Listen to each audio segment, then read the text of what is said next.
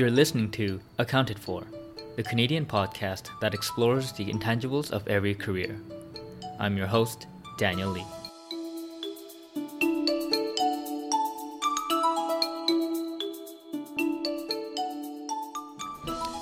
Hello, welcome back to Accounted For. This is the podcast that shares and inspires unconventional career journeys.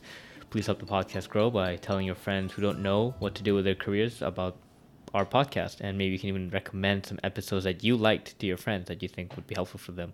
It also helps if you, let's say, leave a nice review on iTunes or even rate us 5 stars on whatever podcast listening apparatus or medium you use. If you'd also like to stay more involved with the community that I've built at OMD Ventures, please subscribe to the weekly newsletter at omdventures.com. There's newsletter sign up options everywhere, all over the site. With that, you'll get the weekly podcast episode as well as the essays, the learnings newsletter, and an exclusive content that I write every week on what it's actually like to build OMD Ventures, and you get to kind of get an inside peek as you follow along on my journey. All right, so today's conversation is with Daniel Francavilla. He is the founder and creative director of Now Creative Group. Now Creative Group is a creative agency based in Toronto that builds brands and tells stories through impactful design, digital marketing, and media. In our chat, we go through Daniel's journey from a freelance graphic designer in high school to starting his own agency after graduating from OCAD.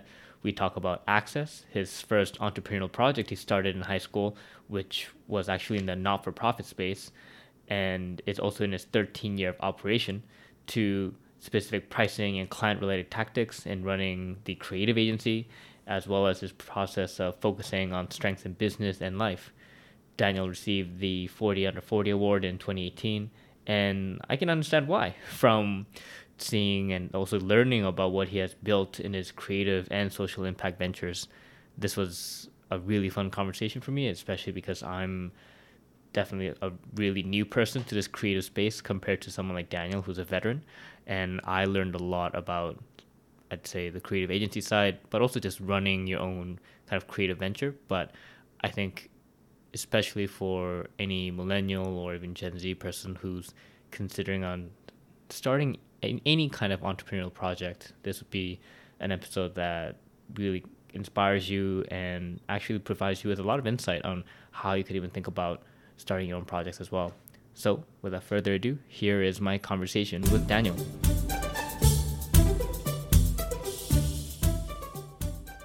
Hey everyone, welcome back to Accounted For. Today on the podcast, we have Daniel Francavilla. Daniel, thanks for coming on the podcast. No problem. Happy to be here.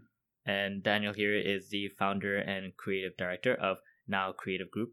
It might be a little confusing for you guys because we have two Daniels. It might be the first time that I have two Daniels. First episode, okay. And so, Daniel, for the audience who may not be familiar, could you describe what your company Now Creative Group is, as well as how you guys are differentiated in your own market? For sure. So, Now Creative Group is one of many, many agencies here in Toronto. I run the agency as more of a strategist and a creative director, and I have a managing director as well named April, who kind of looks after the team and the clients and the bigger picture stuff. So, but our agency specifically focuses on building brands and telling those stories. Ideally, when we are given the opportunity through a holistic branding and strategy perspective.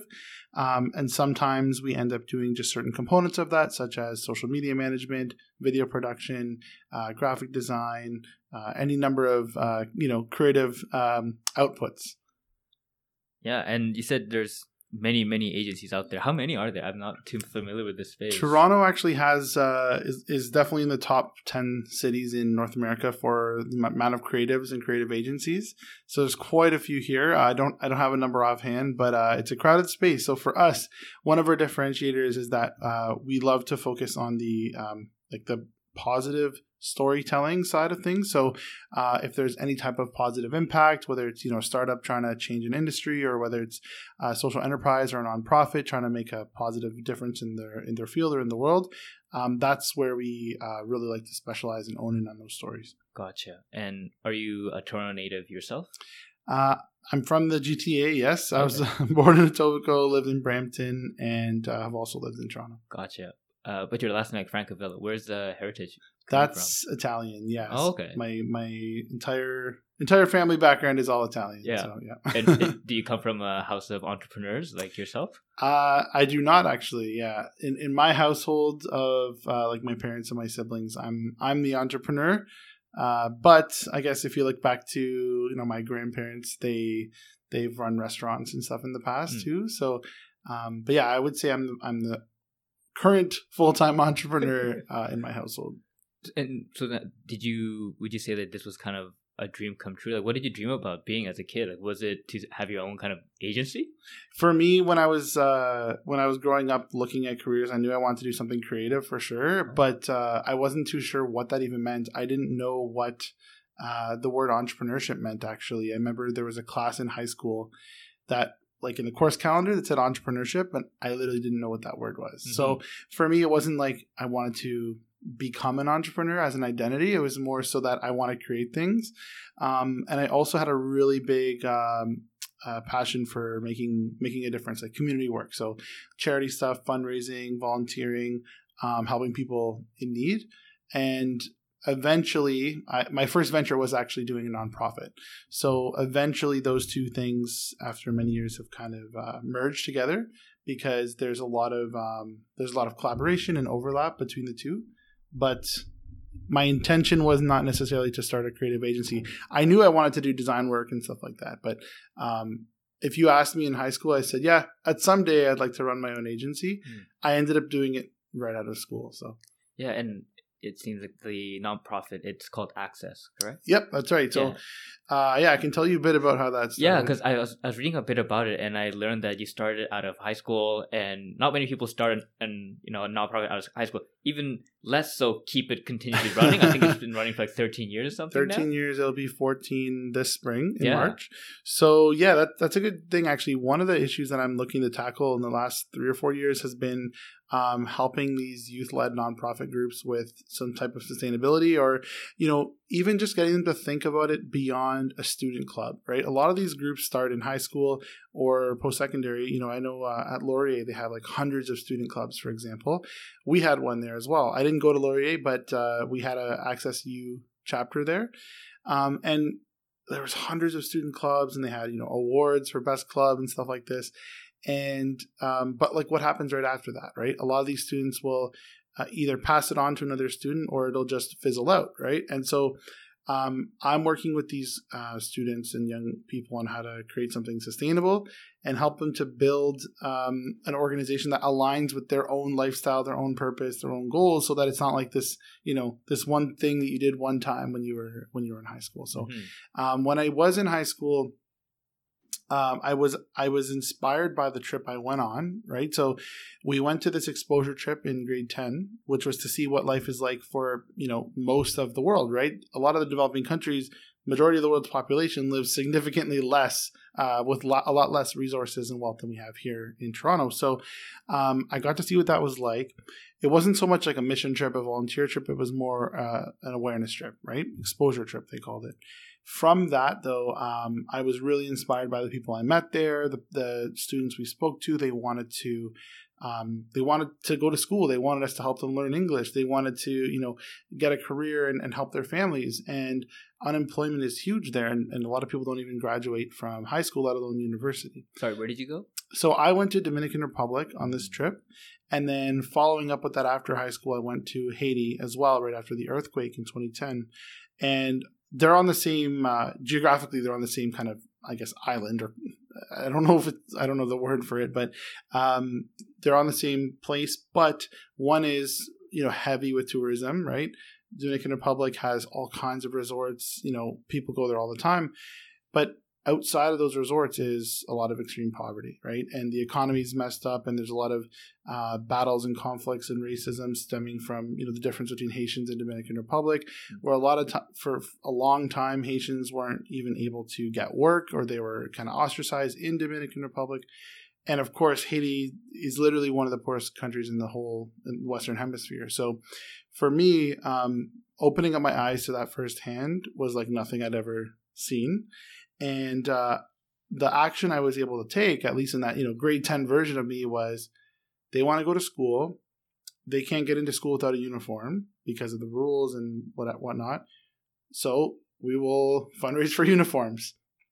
That was kind of the first fundraiser and event that I did, was raising money for school uniforms and shoes, which again, we obviously take those for granted here, but that was a big thing to enable them.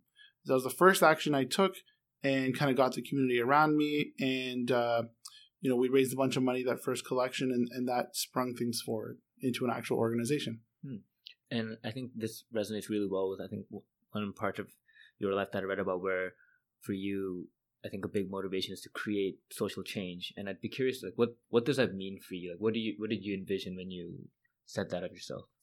Yeah, social change is a huge word, right? It's a big thing. So for me, I actually break it down into how are individual people, whether they're students and they change their perspective now and in their mindset.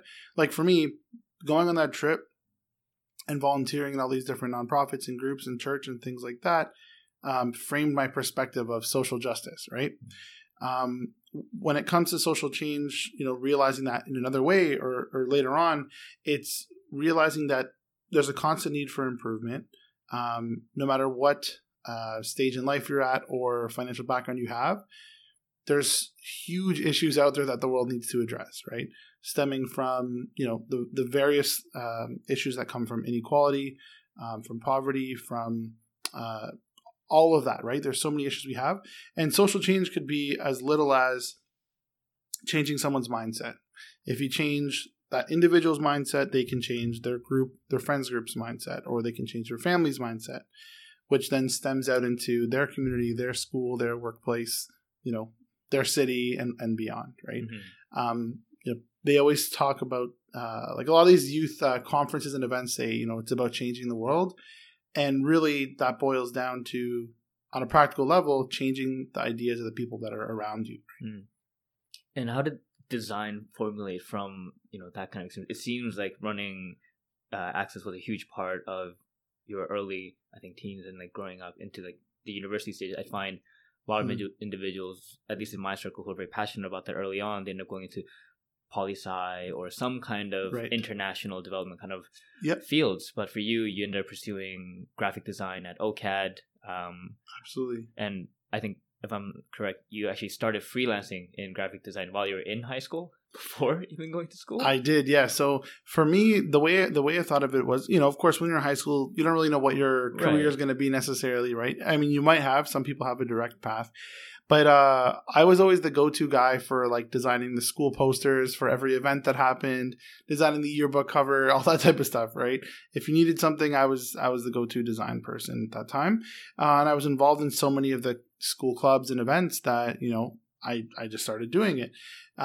So I had this interest in design specifically because it allowed me to get involved in things and communicate these communicate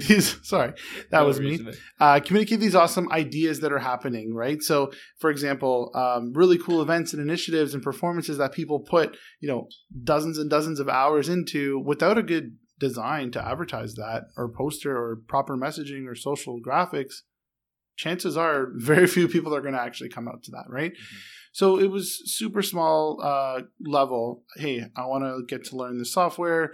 I started off in this really cool Comtech communications technology lab in high school. And I got the inclination to just keep exploring things, to keep trying things in there. It was a really unique setting where the teachers that had set this up, one was more on the video side, one was more on the photography and design and coding side. They set us up to be able to have that lab available all the time. So one of the teachers would come at like 5:30 in the morning and the other would stay till 6:30, 7 at night sometimes. And we could use it before and after school for our own projects. And this is kind of at a time where like not every high school kid grew up having iPads and Macs available. Now I think like students are getting laptops a lot earlier too. But at the time, like we were the kids that like needed this software and these tools. So I just started exploring. right? We had our own school TV show. That teacher, his name is Mr. Fujiwara. He just retired actually this year. And like he moved on to another school and built a whole program there with like, again, huge green screen room and all this. So that opened my eyes to, okay, what can I actually do with this now that we have the skills? And I did not go into, radio, television arts or broadcasting, which was one of the trajectories from that program. But I did decide to explore freelance design work. Now, I applied for university. I did apply to an international development program, which was in Halifax, Dalhousie. And I applied for a variety of other programs. But I just figured, okay, once I have my options, I'll decide what to do. I ended up going to OCAD for one of their grad exhibitions and seeing like crazy amounts of work, like thousands of students. The whole school is open. Every floor has, everything from like 3D installations, fabrication, painting, design, like digital animation, all that stuff. And I realized like, you know what, if I go into design or if I go into the creative space, I can use this for anything, right? I can use it to push a cause that I want. I can use it to start my own business. I can use it to help, any number of things. And I figured if I don't want to commit to exactly one industry, like international development, I could do design for an international development organization as an example, right? So long story short, I chose design because it applies to everything. Mm-hmm. And it seems like you continued doing freelance work even while you were while you were a student in university, and then you Absolutely. started now creative practically within the year of graduating, I think. Yeah, honestly. So I didn't have the intention of starting an agency right away because I figured, of course, I got to work somewhere. But because I had the freelance experience and I literally had, some traction, I had clients, I realized that, I could keep going on this path and learn more because you learn so much by actually doing the thing, right?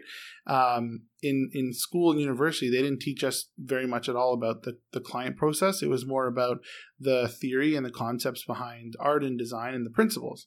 And so I was more interested in those classes where the instructor or the prof would talk a little bit about their agency or what they're doing with a client or the project. And one of my profs we had this crazy design thinking type course called Think Tank.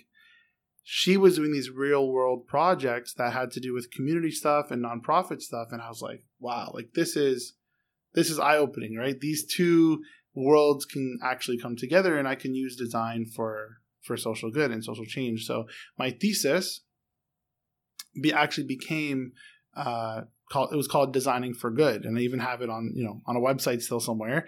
But I produced this book about all the different ways you can use design for social change, and did a couple of experiments like when you walk by and you see like a homeless person with a really crappy sign, right? It's like horrible, like ripped cardboard, bad written. So I did these fancy, nice, clear, functional, right? They weren't meant to be glamorous, clear, designed, yellow and red, like a street sign almost, and gave a couple out and took some pictures of that in action, right?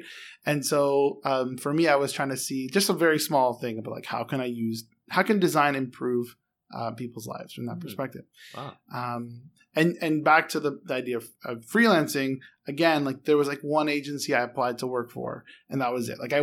They weren't even hiring. I just said, I'm interested, I'm graduating. And I just decided to keep freelancing. So I made the decision to move back to Brampton. I was living downtown for school, and I was just like, okay, I got my nonprofit. I'm going to freelance, and we'll see what comes out of it. Wow. Would you say that your kind of approach was the majority while you were in OCAD, or would you say you were more of the exception and most people didn't freelance in university and they just studied hard and they just tried to join an agency afterwards? Yeah, a lot of the individuals I was with, especially the people that were my age, they when they were doing things, it was their own projects, right? Personal projects as creatives, as artists, as designers. Some of them would do, enter exhibits and things like that, or just do stuff on their own.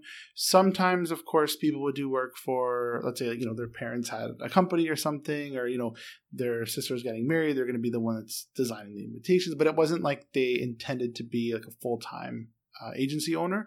A lot of people I know, again, they all applied for agencies, right? Very competitive industry. Some went into freelancing, but OCAD does graduate, hundreds of people in the, design and illustration programs every year. So that compared with other schools too, like York and Sheridan and other colleges, it's a huge competitive market out there. So there definitely was a heavy emphasis on applying for full-time designer roles. For me, I did feel that even though I hadn't tried it yet, I feel like I wouldn't be fulfilled exclusively doing graphic design in a studio context or in-house, because I'm the kind of person that likes to have my hands in everything, right? I like to see the impact of those projects, like to see the bigger picture of those projects and that strategy behind them. And going straight into studio, well, it's very admirable to like really own your craft. I know that personally I would probably get bored quickly, and who knows, maybe not produce the best work, right? Mm-hmm. So when I started freelancing, it led me very quickly into, oh, you need something for your website. Okay, who's doing your website? And they need help with their website. So I learned a lot about how to do basic websites and build on WordPress and learn about domain names and hosting and all that type of stuff. And that's where the entrepreneurial side also really grew. Same thing with social media management. When you're working on a brand, where's that brand going to live? Obviously, you're going to put it on your print material that you're talking about for the event you need, but you need to have a web presence. You need to have a social media presence. And so I even did social media management. Later on, I went to U of T and studied digital strategy and online engagement in order to be able to actually make recommendations to my clients in that perspective. And that, I think, is where, I was able to really enhance my perspective of what it means to be an agency. An agency is not just kind of pumping out work with people's instructions, but you're actually giving them this advice and recommendations, right? So I in that case, I definitely wasn't the norm. Like most of the people from, my school, unless they were already like older, let's say like they're more established in their career, they're coming back to school. Most of them hadn't started, or built an agency at that point. There are definitely a couple of exceptions, and there are people that have pivoted since then and done other things. But for me, I'm able to kind of diversify the work that I do as an agency. Mm-hmm. And I think right now creative groups, I think you're going on your close to seventh year, right, of running the actual agency. And yeah. I read that when you were first thinking of the transition from being a freelancer to an agency, you felt that you saw this need that was being serviced for the small and medium-sized businesses that could have this kind of full streamlined service. And in one interview, you mentioned how you saw like when you're doing like a logo design work for one client, they would have you do the logo design work, but then they'd hire some other freelancer to come in and do the next part of the work. Right. Why did these kind of small and medium-sized businesses have that kind of model where they would use a lot of different freelancers instead of asking one person to do everything? I think it's two different things. One of it is lack of strategy. So on their part, usually the person who's doing it is either the business owner, who is extremely burdened and taxed with 1,500 other, duties and decisions and responsibilities, or two, they aren't necessarily looking for. They don't have knowledge of the actual individual person executing, right? Mm-hmm. So they don't know the difference between, a web designer, a web developer, right? A social media strategist or a social media manager, community manager, right? A lot of these things, they just categorize into creatives or marketing, right? And so when you're looking for a freelancer, oftentimes, and I can see this by postings that I see online even today, people are kind of asking for a strange combination of those skills, or they don't even know what they're asking for, right?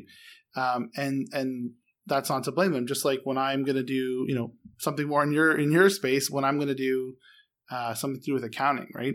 I don't know exactly what I need an actual accountant for versus a bookkeeper versus what can I go to H&R Block for versus, you know what I mean? Like which software do I use? I just know that something has to happen with these numbers, right? There's numbers in finance. Exactly. And someone needs to take care of it. Exactly, right. And so that's the same thing is true on the marketing front, right? People know they have to have a message. They know they need something on their website. They don't know how it interacts with each other. What's the overall strategy? When to update it? and what to ask for, right? So the role that I got to play was, again, starting from a freelancer, you get pretty close to them in their business. So you're starting to understand their needs and their challenges. And when that happens, you can, if you're strategic, you can make those recommendations, right? And for me, I had to be careful because, of course, I was being paid to simply design, let's say, a business card, but I might have an issue with their business name, or their website might not match the business card, in the sense that the customer is going to be super confused about that, right? There's a disconnect. So I have to be careful because they're not hiring me to do that work. So I can't just give away strategy for free, because that is ultimately the most valuable component. But you also have to build that trust. And so by making those recommendations, a lot of times in these meetings at like various, second cops or cafes or whatever, people would be like caught off guard and be like, tell me more, right? Like they want to know that. So once they kind of give you that permission to really give them that advice, recommendations, I feel like you can move into a more holistic solution. And to add to that, the reason for eventually starting an agency after, it was about a year to 2 years in of full-time freelancing. The reason I had to brand it as an agency, I felt, is because, I'm Daniel, the graphic designer. It doesn't mean you're going to trust me with video production and your entire marketing strategy as Daniel, the freelance designer, right? And so even my website was danieldesign.ca, right? It wasn't like, okay, this guy knows what he's talking about. I could do great design work, but that's as far as it could look from their end. So I would start to outsource. I'd start to bring on, colleagues and peers to do some creative work with me, do some web work with me. And so from that point on, I'm like, okay, it doesn't make sense to do it as Daniel, right? I need to position this value as a bigger picture thing. And that's where the agency was born. Did you have to go through like a mental shift and from going from being a freelancer to saying, I'm going to be Daniel, the guy that runs an agency now? And what kind of mental shift was that? Absolutely. Yeah. So the mental shift was, again, it feels like it was forever ago, right? But it was only a couple years in. So it was maybe 5 years ago that this happened, 4 years ago, whatever the math is. I'm not very good with dates and times, but I really shifted from thinking about how do I position the value of this, right? Going from just taking a request, taking an order, okay, assignment ABC, we need this on a document, it needs to be this size, to framing it as, okay, this is a business, so we're an agency. Yes, it's going to cost X amount of dollars per hour to produce this design work, but we're also helping with the copy, the messaging, and we're giving you creative direction, right? Creative direction is something that doesn't exist from a freelance designer because the client has to provide that direction. But if they're asking you as an agency, you now have to provide that expertise. They're turning to you for that bigger picture thing, right? Also, as an agency, sometimes you're brought in to collaborate with other creatives and other agencies and strategists and in-house marketing teams. As a freelancer, again, you're just kind of given that information, right? There are some freelancers that definitely get involved in the process. That's fine, especially if the company has a way to incorporate them. For the most part, though, the mentality on my end did have to change. And also the biggest thing is the pricing, right? For the longest time, maybe the first year or more, it was very difficult to raise my pricing to the point where I could even pay myself for the work, right? The only way I could pay myself for the work is if I was actually doing work on those particular projects as an person executing. The coordination, the sales part, the invoicing, the project management, the sourcing, the talent, the reviews, the printing coordination, none of that was billable, right? It was all just, we need to get this project done. I'm the go-to guy. I have people working on it with me, but they're just doing the creative, meaning I have to do everything else, right? So it was a mindset shift from two things. One, the value, right, that we're providing, and two, the actual logistics of running a company, as opposed to just, hey, I'm Daniel, I'm going to show up and do this work for you. And that definitely took a while too. And for whatever reason, it was deeply ingrained into me, even though I'd only been doing it a couple of years. That way of thinking had been deeply ingrained. And so it took a long time to change that mentality. Even to this day, April, again, who I mentioned, managing director, is like, Daniel, we need to bill for your, like, we need to build you into this project, right? Whereas in the past, it'd just be like, yeah, it's my company. I'm going to be part of this project, right? But now it's like, no. If you're going to be the strategist on this project, we need to have your billable rate for this particular project, and you're going to be involved, and you're going to take a role in it, right? And maybe this other project you're not. You're just going to approve the creative. And so the proportion of my hours and my time has to be allocated, because time is money in that sense. And also what we have to look at is, from a strategy standpoint, if I'm doing a strategy session, that's obviously going to be weighted a lot higher, the time and energy that goes into that, the preparation, the research, than asking me to review, what does the social media graphic look like, right? Mm-hmm. So I have to look at how I'm weighing my time. And that has all been a learning process over the last 6.5, 7 years. Wow. And so how did that journey of like thinking about pricing like evolve? Like as I've been mentioning to you before the recording about thinking about building out my own like podcasting agency and providing my own services. It seems like, imposter syndrome and pricing kind of sometimes go hand in hand, at least in my purview. And I'd love to hear from like your perspective what your journey has been like, just handling those two. Yep. It did happen. Obviously, freelancing as a graphic designer, I would be dealing with people that are, entry level business owners, right? It's just, especially being in Brampton. I'll jump back to the last question, which is like the shift to the agency.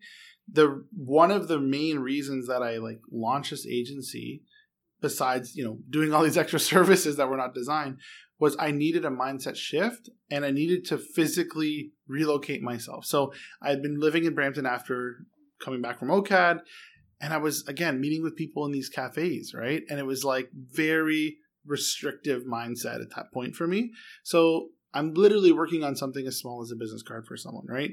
And how much can you actually charge for a business card, right? There's nothing really strategic in that. It's very simple design execution. No matter what you do, the person is not going to value a business card at $20,000, no matter what, right? And so, unless it's printed on gold, then at that point, the money's not going to you; it's going to the to purchase the gold, right? So that was a shift. That moving from being in the suburbs and working with these one-off freelance projects to being in Toronto with a studio. I rented a desk at a co-working space, so that was the initial shift. And I had an address. Literally having that mailing address made a big difference. And positioning it as now Creative Group, the reason for that name also was I had built in the potential to have an unlimited number of people on the team, right? It wasn't just going to be me and maybe a graphic design friend from OCAD. It was going to be, this is a whole team. So it's easier to scale that up, right? If you're asking us for podcast production, I don't have to say we don't do podcast production. At the time, I would have been able to formulate, an arrangement to make that work, right? And of course, we started to really choose like what are our core strengths. We don't have to do absolutely everything. But when it comes to pricing, it's looking at a standard formula of now it's not just you getting paid, but there's other people getting paid, and there's the company has to get paid. So the very basic beginning was choosing what's a profit margin that we want to have and what do we want to build into every single project. Now, typically you can choose a profit margin based on your actual expenses first. Like, what is your overhead? But again, if you're renting a co-working space desk and that's your only real expense, or your only fixed expense, everything else for the most part is people you're paying as one-off projects, right? So when there's no salaries, you're really able to gauge, okay, a per project rate, right? So let's just say that you're going to quote someone $2,000 for this project. You know that you're going to have to pay person A $400, person B $600. That's $1,000 gone. You know that your time is worth X amount, and you want to have a 30% or 25% margin. So if you want to have 25% margin, very basic math, you need to save $500 of that. You cannot touch, right? So you have $1,500 to pay yourself and everyone else. Now, sometimes there's costs, production costs, physical things you have to buy, supplies, meetings, coffees. If you don't factor any of that in, you can very quickly eat into the $500 profit portion. I would literally have to like triple at least the prices that I would charge as a freelancer for this to happen. And to be honest, in the first year, my cut was nothing, right? Like I would literally just use whatever was left to pay for my living expenses and rent the desk. And everything else was, okay, let's keep these projects going. Let's pay the team. Let's get the work done. And if I would quote you $2,000 for a project, chances are that's because that's what the designer's going to charge, right? And so there wasn't much to work with there. Now that happened because a lot of these clients were still from my freelancing days and the network of my freelancing clients who would refer people to me. So you can't just jump from $500 to $2,000 for a deliverable. At least that's what I learned. But over the years, we've always slowly increased our pricing, and it makes a huge difference because it enables you to be able to hire different talent, right? If it's all you, yes, absolutely, your skill set has increased, right? In 6 years, if you're doing podcasting for 6 years, you've become an expert in that, right? You know what equipment to use. Maybe it used to take you 6 hours to edit an episode. Now it takes you 2 hours. Like that all changes, right? So in turn, your pricing can go up as well. I will say that when you are working with people like individuals or like solopreneurs or for nonprofits, there is still price sensitivity that you have to look at. If you want to continue working with them, you can't just, quadruple the prices on them. And for me, it's always been a challenge because I love working with those people. I love working with the change makers and the social purpose businesses and then the nonprofits. So what we've done is we've basically allocated a certain amount of projects per year that we're going to work on with those people that are either a partnership or something we're sponsoring. And that still enables us to be able to actually do that, because once your costs are a certain level, everything you're giving away for free, you're not just not making profit. You're actually losing money at that point too, because it eats into your bottom line as a business owner. So I know I threw a lot of numbers out there, but hopefully that kind of explains the policy or the concept. Yeah, no, that was awesome. Honestly, it was awesome to hear the full overview, and it kind of touches upon all these other side questions that are popping into my mind. And one that jumps out is so I know you have, like you said, small clients where you love working with startups, solopreneurs, nonprofits, but you also have big clients like CIBC and TELUS, the giants of Canada. And I think I read one part where you said to actually grow an agency, it's not about getting more clients, but also having a lot of different kinds of clients as well and different kinds of projects. Can you elaborate more on that and the kind of difference? You elaborate a little bit on the difference between having startups and solopreneurs as clients, but also the difference having larger clients as well. Yeah, I mean, I as an individual, like I said from the beginning, I'm interested in getting involved in these projects because I'm interested in either the problems that they're solving, or I'm interested in the approach that they have. Maybe it's a unique approach or it's innovative. I know that those organizations or startups are not going to be funded necessarily yet, but there is an opportunity if you believe in that project or that cause or that their vision, that you can build yourself into that, right? But you can't sustain yourself or pay a team if that's all that you do, right? So for me, it's always been, okay, well, what level can we support? Can I do some strategy session? Can I do some coaching with them? Can I do, what's a very effective thing? For example, if we work on their brand, that's something that's going to have an impact because it's going to be on everything, everywhere. And it's going to have that strategy associated with it. But if we commit to managing the social media, let's say, that's an ongoing monthly recurring expense that we would have to take on, right? And they may not have the budget for that. So we're able to work on those projects either as a one-off thing, such as an event or a one-time project, or consulting them, right? A lot of, especially with the youth-led nonprofit groups, we're going to give them that consultation, right? Set them in the right direction, answer some questions they have along the way, and advise them. When it comes to a large client, such as a corporate client, the beauty of those is, it's twofold. One, they have the budget available, but two, a lot of times it's limited because of the direction that they have. They have a very specific objective and sometimes their own strategy. So it's that freedom between, okay, we get to fully own this. We get to give it all our ideas, go forth, try this out, be creative, not get a huge payoff necessarily right away. And then for a larger corporate client, it's typically going to be, the budget's available, you're good to go, it can be profitable, but you have to listen to our instructions. Now, that's typical, and that's with any type of service provider. But the dream situation to get in, and the ideal situation, is to be doing the strategy and the consulting for those large institutions. And that's what we're starting to get into now is, because we've consulted with startups, guess what? There's big companies that want to think like startups, right? And so we've been able to leverage our experience in the startup world, in the nonprofit world, in the community space, and then work with larger corporate companies and organizations to help them think that same way. And do you remember your first kind of big pitch moment to a corporate client, and how has it evolved since that first time?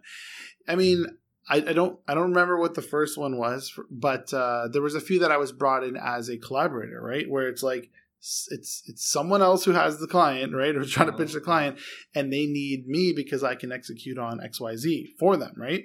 So for that, like the pressure is definitely still on, but they also have to do a lot of selling as to how this is going to work. And I'm there to really sell my ideas and my technical skill set. So a lot of times you feel like you're on the stand, right? Where people are like, okay, like tell us exactly about the type of work that you've done in this exact industry, right? And any entrepreneur will tell you, or creative will tell you, like, it's not about the industry, it's about the process. That's the value in the work, right? So I can do a rebrand for a product or a service, all right? It could be for a B2B company, or it could be for something you see on the street that's a booth or an activation. And so trying to justify that is quite difficult, especially early on. When it comes to corporate pitches, I will say that the environment is typically not an ideal one for creatives, right?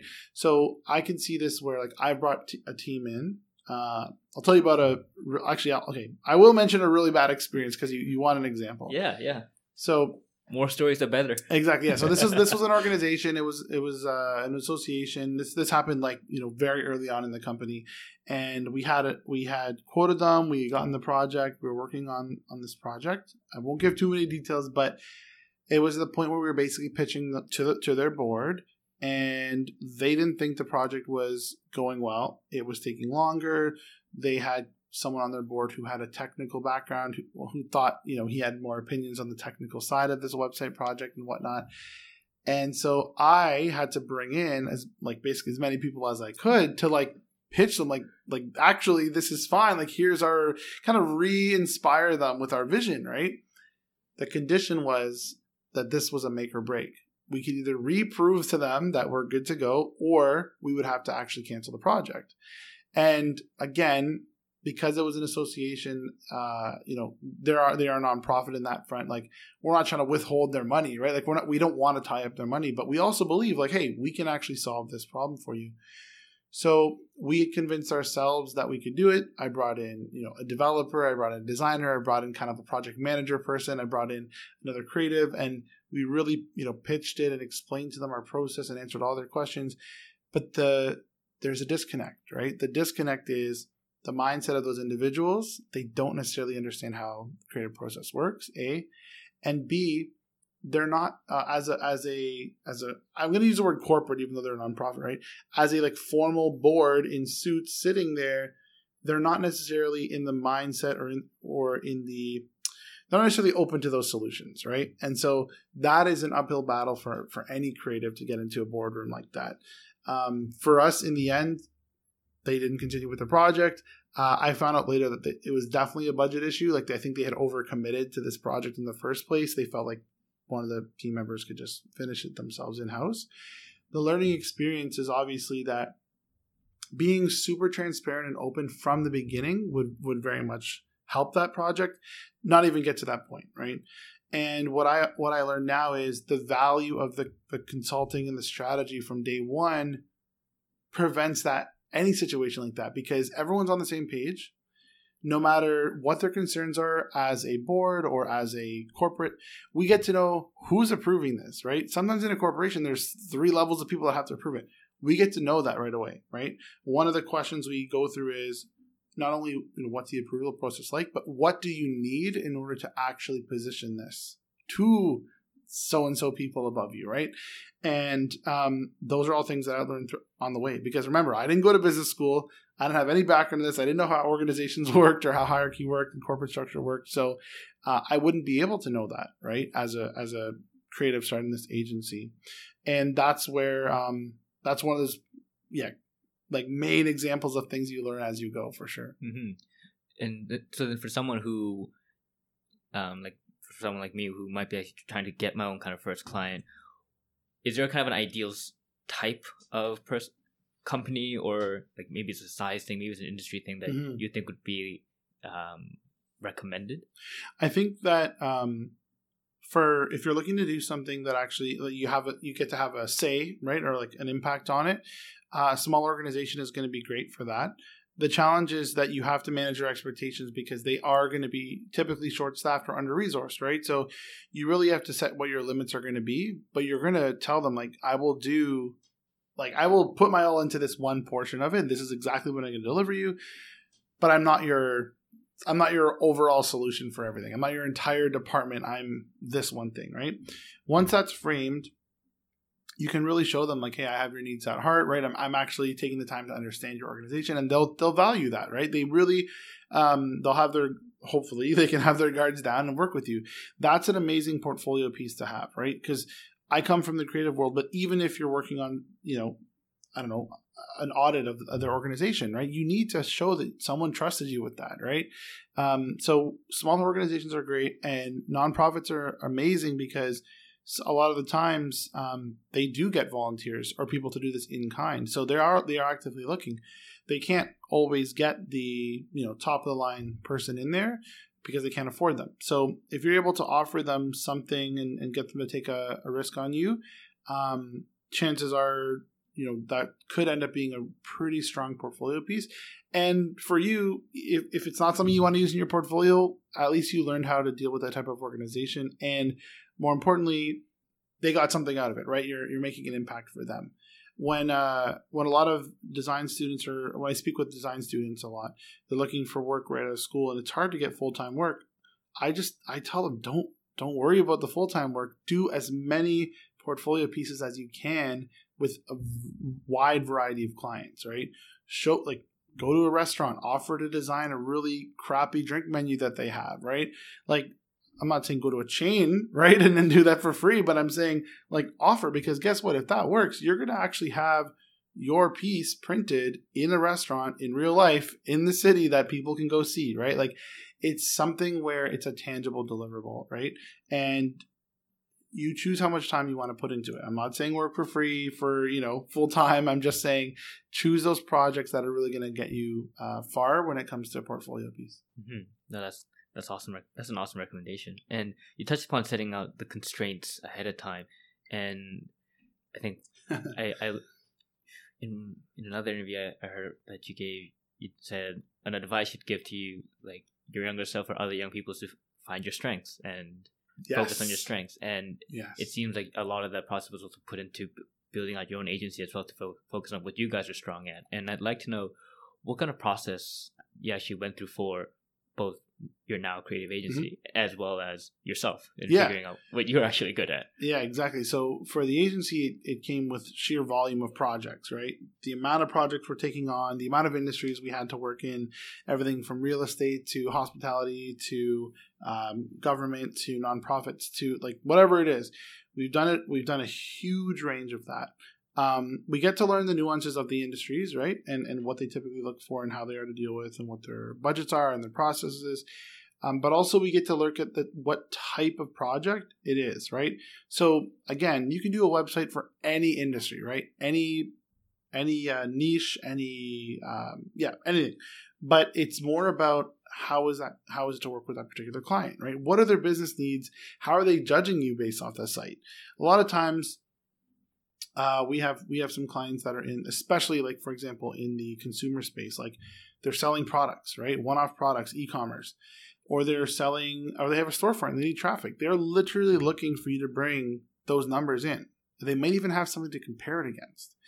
Whereas if you're doing a website for a service provider or a firm, right, or a large company, they want traffic to the website, but they know that the traffic is not your job, right? Your job is to make that website.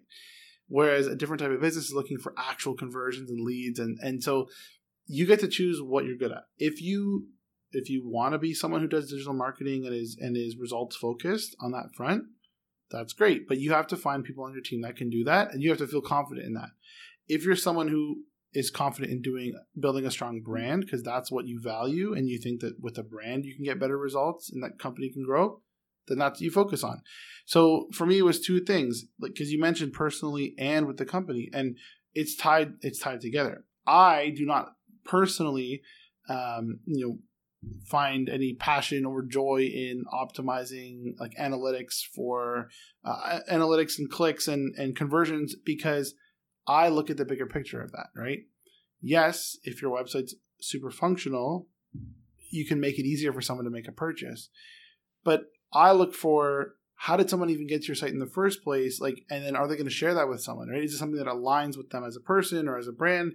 And so I would probably say that now isn't going to be the agency that's going to deal with just those conversions. But if you're looking for someone to actually do the branding and the storytelling and the positioning of that and the partnerships even and getting you press and all that, maybe we will do that, right?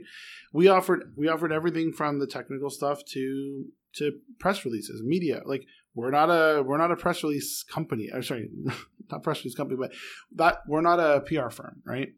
And so have we offered PR? Yes. Did we learn what our strengths are? Yes, right? We learned that if we partner with a specific PR firm or a PR consultant or freelancer, we could get better results. We don't have to say that that's what we specialize in, right? And then eventually people start to recognize you for those things that you do specialize in. And that's where it's a win-win, because guess what? That means the referrals you're going to get are going to be for the right service. If I personally don't enjoy websites, I know that everyone needs one. If all my referrals were for, hey, you should go to Daniel at Now Creative Group, he does great websites, I'm going to not be super happy about those referrals. I'm going to be always appreciative and thankful, but it's like, man, like someone's giving you something you just don't want to deal with, right? It's like, for example, like someone's they're bringing food to your house. You're so grateful, but it's like, I actually hate that. Like it's like something I'm not going to want to eat, right? And now I have a fridge full of XYZ that no one in the house is going to want. And that's similar with projects, right? It's still valuable, it's still revenue, but it might be more hassle than it's worth, or it might even cost more to execute on than they're going to be paying you. And then when it comes to me personally, I've identified my strengths over the last few years, specifically the last 1 to 2 years, where I really, really, really am putting emphasis on the value of the strategy and the consulting side, where it comes to like revisiting branding and direction and positioning and partnerships, especially for social purpose businesses and nonprofits. But also there's a number of other industries where that stuff carries over into, right? So I'm going to be like very much focused a lot more this year on that's what I'm doing, right? I'm being booked for the strategy sessions. I'm not going to be booked for, the 6-month version of the execution of that project, right? Because that way I can do more strategy sessions and another member of the team can handle that particular execution. Now, as a business owner, though, it's still all under me, right? Like I still have to oversee certain things. Even if it's not me working on it, I have team members that manage things. The pressure of delivering a quality product is on me too. So there's a couple of services that we decided at the middle of last year, that we just aren't going to take on new projects for, right? We aren't going to actively advertise them. If we get a referral from an existing client, we will make that work, right? Because we value that relationship. But if, I meet you walking down the street and you're like, oh, do you do this? I'm going to be like, no, we don't.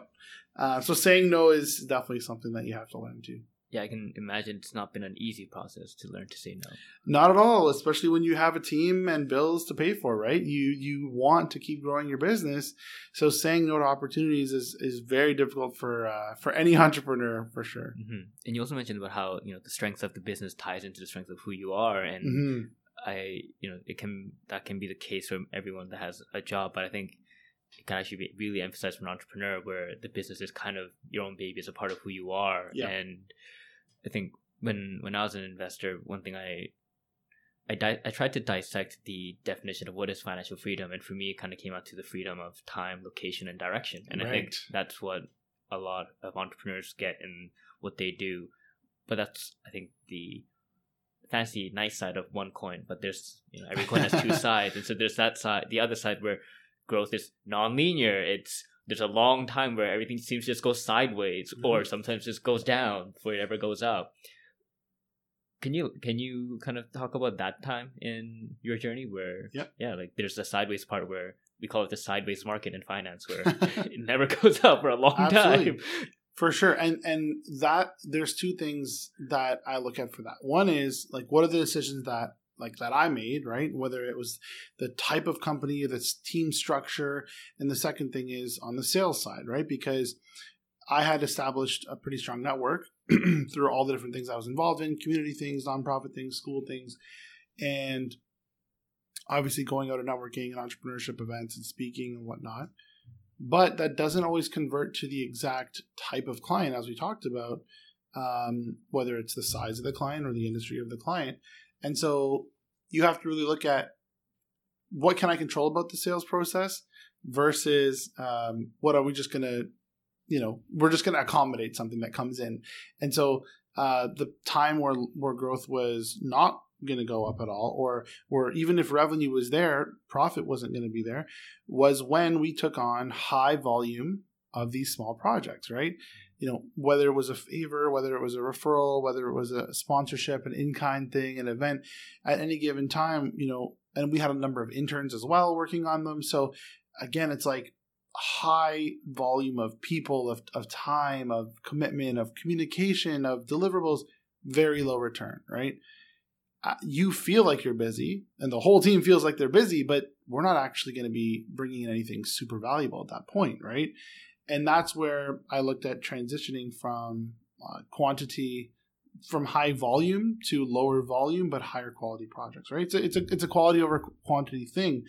And on the side, from a nonprofit standpoint or a personal brand, I can choose to be involved in anything that I would like to that is going to be, benefiting the community, helping out people. It's fine. But from a company standpoint, we need to kind of draw a line in the sand, right? And sometimes it helps to have external perspective. So I think it was 2018 or 2019, overlapping those, we had a business coach that specifically helped us kind of reminded us to really focus on that and to say no to certain things. But also April, stepping up her role as managing director, it's really about she has another perspective too. That's not me, right? Yes, she's invested in the company. She's very passionate about it. But it's for me, it's like it's very difficult when it's your company because you can get overtaken by relationships or these emotions to work on certain things, right? And I've seen that with other business owners. It's like it's a flaw where like you want to do all these things, but your company is asking you to do this, right? And so we've learned to make those decisions, and we continue to be faced with them, of course, because you have a reputation for doing something. People are going to keep knocking at your door. There was a point where we had, during the time I mentioned, where we had like all these small projects. We were also doing all kinds of events. We had people not only asking us to be at events, but we were hosting events at our space as well. And the amount of energy that put in, like literally like, falling asleep on the way home and just like being completely exhausted because we just had another 12-hour day in a row because we're doing these events in our space. And it's like, it's great. It's positive. People are happy, but it's not serving the business, right? And in the long run, you wouldn't be able to sustain that, right? Obviously, you're gonna be able to get more awareness, but awareness doesn't pay the bills ultimately, right? As a startup, we do of course encourage people to do things like that because you need to build that hype and that community, and you can benefit from it later. That's great. We have a meetup group with 2,000 people in it. We were able to leverage that. We were able to host events. People have approached us about sponsoring it. That's great.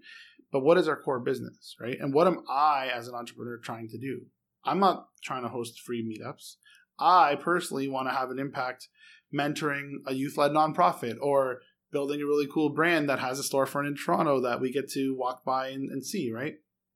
So that's the thing you have to realize when you're thrown this insane amount of opportunities and what you could see as noise, right? Is it noise or is it opportunity? You have to be able to make that call. Mm-hmm. And just from the way that you seem to handle those periods where things are not as obvious, that may not appear as obvious, right? as rosy. Like it seems like you have a lot of optimism and trying to figure out how can I make this work, and Totally. it could be like a strength of of your own character. And I consider myself to be a relatively optimistic person as well. Like that seems to be the feedback I get. But I think there are always those times where things just seem dark, and I always have to find different ways to pull myself out of it. How do you handle those times? So for me, there's certain periods that were not so good, let's say financially, or if I was personally just drained, right? Like just completely drained and exhausted from the volume of things we're doing, or having too many challenges in 1 week, right? Mm-hmm. We all know that as entrepreneurs, you're going to be faced with challenges, whether it's something like a team member quitting or like unexpectedly, or a client project that is over budget, is not going to work out, or you're late on something, and everyone, the burden is on you as the business owner, right? And I guess it so happens that working those 12-hour days, you don't really have much time to reflect. So it's kind of a good thing, because you're not kind of like dwelling in like, oh man, like why is this happening, right? But it is really important when you do take a break to actually realize, like, you know what? We don't want to get ourselves into that situation again. So we're going to not take that type of person on. And I think that for me, that's why it's been a slow learning process, because again, I'll have people around me, like my friends and my team members, that are like, the last time we sponsored this thing, or the last time we worked with this person, look what happened, right? And I need that reminder, right? Because as you mentioned as well, like I'm typically very positive, right? I'm optimistic, I'm motivated. If I see a problem, I want to either downplay the problem because everything else is great, right? Or I know that it's a temporary thing that will be gone soon and we can keep going with everything else, right? But if I don't address it, it could keep happening, right? And there are things that you think are positive. Like one time we had this thing we call like the summer of interns. We had so many people in our space that were interns, co-ops, students, whatever. And that could be super positive, right? Everybody was great. We were doing like bubble tea runs, buying drinks for everyone. It was all cool. But what were we actually getting done? Like what was happening with the numbers, right? And so I obviously, looking back, you can see like, is there a correlation between sales? Maybe not, right? It's not like having those people there lowered our sales, but it definitely lowered my focus and my attention. And it also had a impact on our full-time team members that are like, some of the days, like with the events and having those people around, like they're not able to focus on their work. Let's say if they go from 8 hours a day to 4 hours a day of hardcore work, because there's all these things happening in the space. There's people asking them questions. We got to go to this event with them. We got to take them here. We got to be here. I got to wake up early to let them in, whereas normally I wouldn't, right? So those things are, they create a negative situation, like a negative undertone. And someone like me, I see the positive. It's, hey, we have this great group of people that we just worked with all summer. They're super pumped, right? They're going to go tell, their colleagues or their peers that they had a great experience at an agency. They know what it's like to work here. They have a portfolio piece. I'm looking at the positive of it, right? But there's obviously there's very clear negatives that would have happened to the company, right? So that's where you kind of have to have that. I personally think you have to have the external feedback to like observe and remind you about that stuff. Mm-hmm. Yeah, I think that might be a pretty good segue to the kind of final questions I have for a lot of my guests on the interview. And keeping that external perspective in mind, what would you say you have as like an unconventional view on the aspects of career and life? What's something that you hold that you think, this is a pretty unconventional point of view? Yeah, I mean, for me, I've never. It's funny because I don't typically choose to take on a client based on the budget, right? It's been based on what potential I think this has for impact, whether it's within their community, our community, nonprofit, our portfolio, whatever it is. I choose that first. I haven't been there hasn't been like a number of lucrative opportunities that I've straight up said no to just because I don't think that's going to have those positive benefits. But a lot of times I will lead with that, right? That is why we should take this on. And so most business owners who are in it because of the business or for whatever reason that they're in it, they might not see it that way.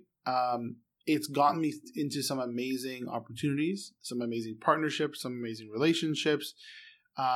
Obviously, there are situations where, again, you bite off more than you can chew, and it doesn't turn out so well for either party. But I think it's worth that risk, right? For me, I'm able to make certain decisions based on passion. Like, it doesn't make sense for us to sponsor as an agency, to sponsor a like student, like high school student event or conference, or for me to speak there. But what's unconventional, I would say, about me is that I say yes to those opportunities because part of what I want my goal or my legacy to be here is to inspire the next generation of these entrepreneurs, right? I want people to see that you can build a career. You don't have to just straight up go directly into university, directly into an internship, directly into a full-time job and stay in that career, right? Because I've talked to people who are just trying to get out of it, right? So like peers and colleagues and friends and even people I randomly meet at events, they want to know, like, how do I start this thing, right? Or can you help me with my side hustle? Or how do I make this a bigger thing? I think that's kind of what's unconventional. Now, I hope that, it's not going to be an unconventional view soon. I hope that everyone is appreciative of this, like, entrepreneurial thinking and flexibility. And that includes flexibility with schedules and work hours, right? I do not expect people that work on my team to be available from whatever, 8:30 to 4:30 or 9 to 5 or weird hours that are just set up by society, right? And as a employer, that would make me different, I would say. But also as a creative and as an entrepreneur, I know that I don't work best during those hours too.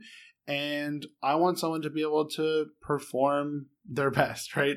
We have people that we know work. They love, like, even though we have an office space, they love working at cafes, or they love working at their home office, or they love being on the go and they travel. And, we have one of the designers we work with who I'm pretty sure over the last 2 months has been in 3 or 4 different places on trips while we're working with her. And she's in different time zones and she's just making it work, right? Like, she's making that choice, and I want to enable other people to make that choice for the lifestyle that they want. That's awesome. And I think we might have time for maybe one more question. All right. If the 20-year-old Daniel were to look at you right now, so probably third year in OCAD, looking at you running an entire creative agency, what do you think the emotional reaction from that Daniel would be? I mean, I don't think I would be super surprised, because for me, 30 at that point would feel old. But and I do know at some point I want to run an agency, but I literally had no idea what it would take right at that point to even things that you'd never want to think about, like payroll and stuff, right? Like, I had no idea about that. I just knew that I wanted to do the type of work that I wanted to do, and that I know I want to collaborate with people that I like working with, right? So I would probably be worried about, oh man, like, what is this guy, like, what do I have to go through to manage all this, right? Like, how is this happening? But more so how. I would just really be like, oh wow, like, how did I get there, right? How did I make this happen? And I would also want to know about how am I able to properly balance my nonprofit and community work with the company. Because for me, one of the things I did battle after university, and I actually spoke to one of my profs about this, was I have a nonprofit right now, which I started in grade 10. I have a company that I'm about to grow, right? It's just small. It's nothing right now.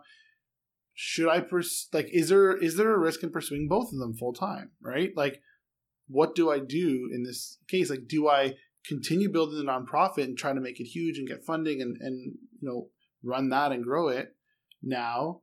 Or do I launch this agency, which I'm super excited about, and my career is in creativity, and then have the nonprofit just work out? And her advice was actually I don't think I've shared this anywhere, but her advice was to keep doing the nonprofit as a focus, because it will be much more difficult to reignite that passion later on. And you can start an agency anytime, right? And like I mentioned earlier, like there's a million agencies, right? There's so many people out there that are even 1 or 2 person teams that are like, we're a creative agency in Toronto, right? And from their website, you have no idea how big they are. So there's thousands of them, I'm sure, right? So that was a very interesting way to frame it for me. And I've thought back to that a few times. But of course, my first couple years, because I was living at home, and we did receive a grant for the nonprofit, we were able to get an office space. So we had some part-time staff. So I was there a few days a week, and then would come downtown the other days, right? And I felt like I was able to make them both work. Now, do I wonder what would happen if I did one way or the other? Yes. Do I, as a third year student, would I wonder if I had to choose one, would I be able to choose? No. I know that even going back, I wouldn't be able to choose. So I'm pretty happy with kind of where I've gone with both of those things. And I would have never foreseen Access, the nonprofit, evolving from school supplies and fundraising for overseas. I would have never imagined that turning into what it is now, which is the Access. We do a Bright Ideas pitch competition every year, where we actually, the money we've raised, we're actually giving it away to youth-led groups that are starting their own projects. That's something that I don't think at that age I would have been able to envision. So that's what I talked about at the beginning, with my worlds of entrepreneurship and nonprofit kind of merging together. Yeah, it's awesome. It's awesome that you actually got that advice, and thanks for sharing that advice. Yeah, for sure. I think it's really cool how you can also build on both of them, and it seems like there's actually a foundation that Access actually granted for you in actually like building out an agency where you do focus on impact constantly. That's true. Yeah. I do get to mend those, mold those worlds together, because I love working on the social good projects through my company. Yep, absolutely. And so, Daniel, thanks so much for coming on the podcast and sharing your story with myself and my audience. Is there anything else like we didn't get to cover that you kind of wish we chatted about? No, I think that's great. I think there's always the underlying, thoughts about like how do we deal with work-life balance and time management and stuff. But I don't have the answers. I did do another podcast with Hamza Khan about that, called Ideas into Action. But again, that's not my area of expertise. You can also check out Raphael Wong's podcast as well. And we talked a little bit about, the things I do to actually make it through the day. But yeah, that's pretty much my story. Awesome. Yeah, thanks for coming on the podcast, my friend. No problem. Thank you for having me. Yeah, take care.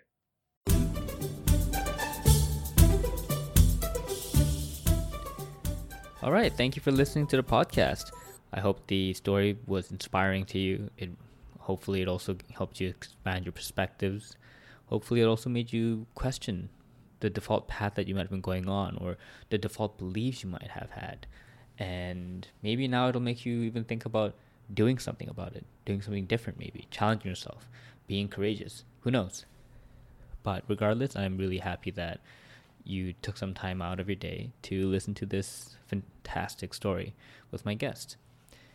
And if you would like to somehow, in some way, contribute and help support the podcast, and maybe even just be part of the community that I'm trying to build with the greater OMD Ventures platform, really think about being a stakeholder in the platform. And the quick way to do that is to go to my website, oldmandan.com, and go to the stakeholders page. I believe it's oldmandan.com/stakeholder. And the link is also down below. And that's how you can figure out how you can subscribe, follow to get more updates on the free content, but at the same time also donate by actually just buying me a coffee. That's just how I put it. And you can buy me a coffee a month, coffee a week, or coffee every day of the year. And think about it as the way that, if you wanted to chat with me, you might just bring me out for coffee and buy me a coffee. Or if you wanted to bring one of my guests out to chat, you might buy them a coffee. So just think of it as I'm the service that's doing that for you, so you can just pay me in coffees. Don't worry, everything will still be free. It would just really help if you would like to show your support this way, so that I can use the coffee money to buy myself actual coffees, and also to buy my guests actual coffees, and use the leftover money to actually grow the platform, as well as even keep it operationally alive as well, because all this isn't really free, and it does take a lot of time to build it as well as operate it and hopefully grow it further. So your support would be amazing if you would like to contribute. And so yeah, just check out the website, go to the stakeholders page, and read the different kind of benefits you might even get as a stakeholder. All right, thank you.